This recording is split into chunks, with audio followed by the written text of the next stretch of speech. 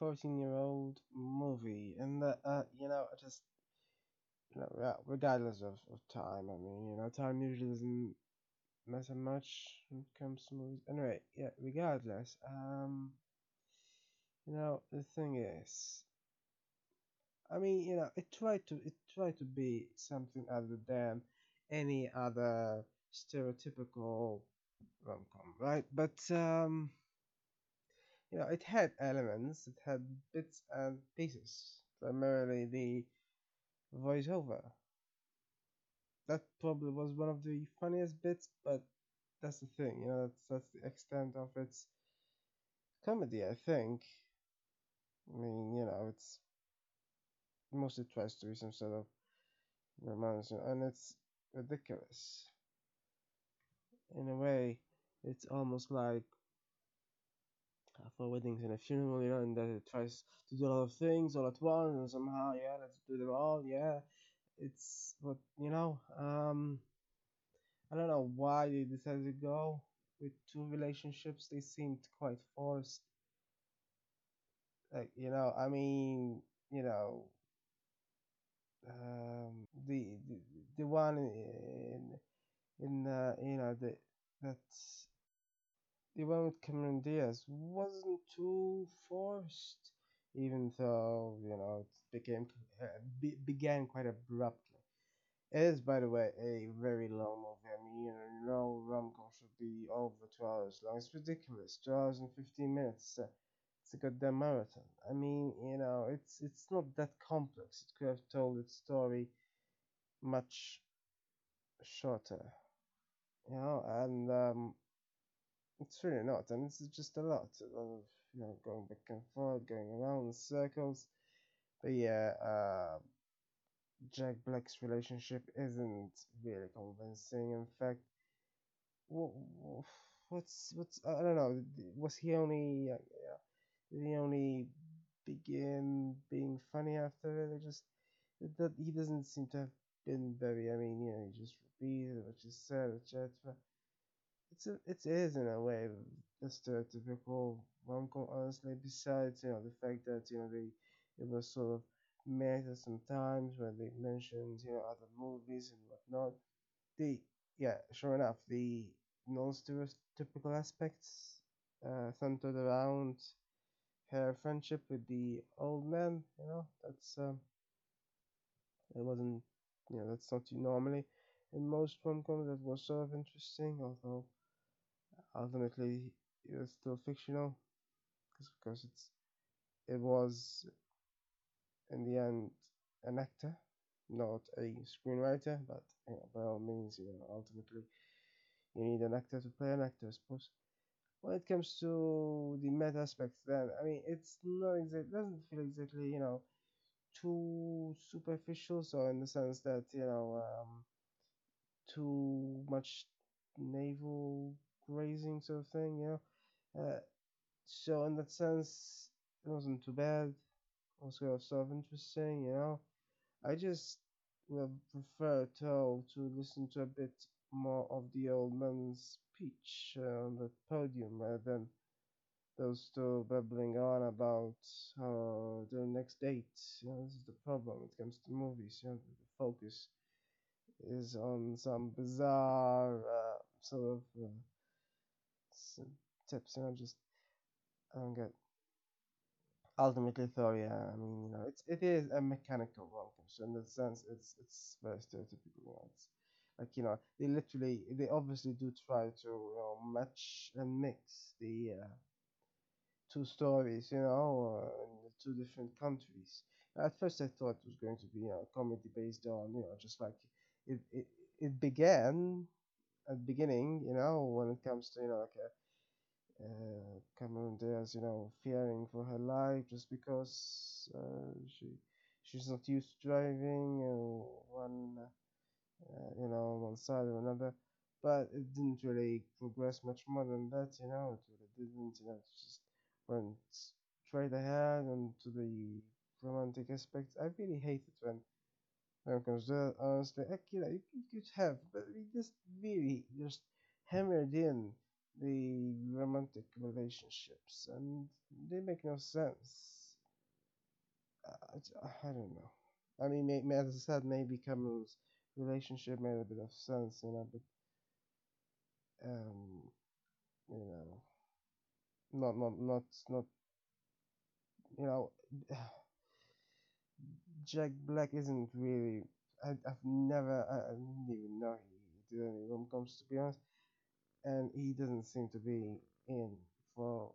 I mean, it's just, this is what reduced it to some sort of, just another superficial sort of rom-com. It's just, I mean, saying that, then it's clearly, it seemed to be very successful commercially. So, what do I know? Guess maybe Jack Black has potential yet in future rom-coms. I'm sure he participated in many others though. You know, School of Rock certainly wasn't a rom-com, from what I remember. Uh, Usually his comedies still aren't rom-coms, as far as I know. I've seen a few others, I forget which now, but I don't think usually they are.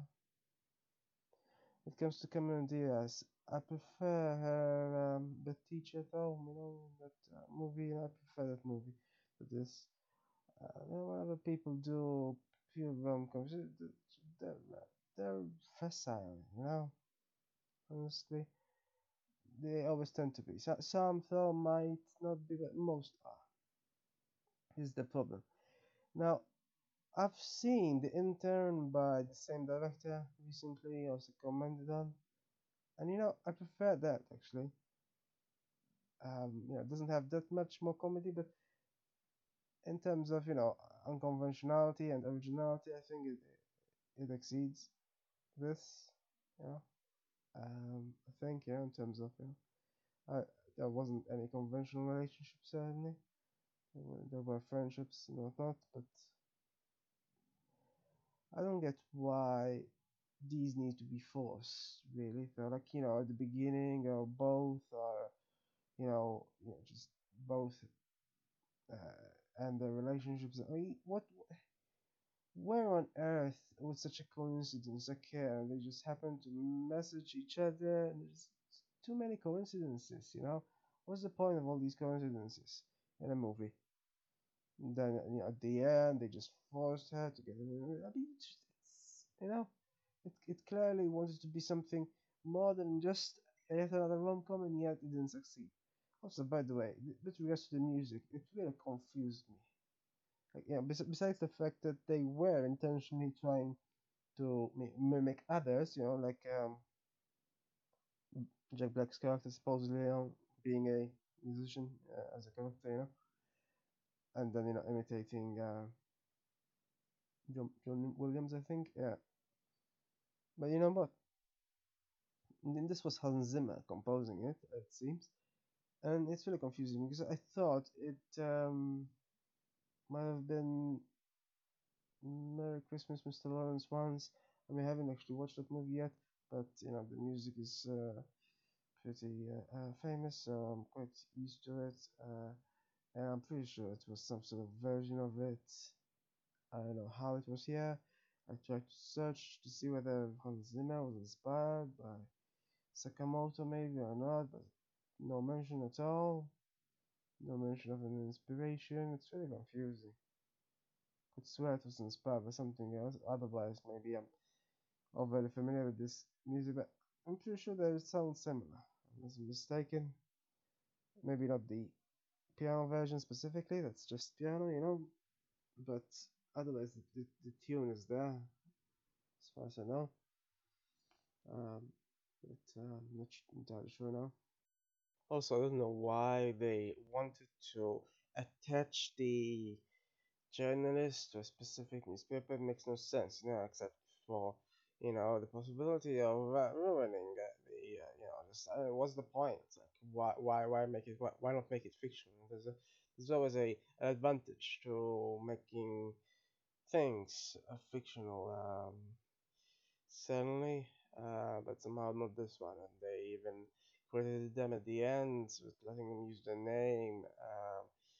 Sometimes if something is just I don't get why they went out of the way to just just make a little tiny text at the top just to say that as a somehow it's so crucial. It wasn't even said in speech, just it just there, in text. That makes no sense. Why did they go over there?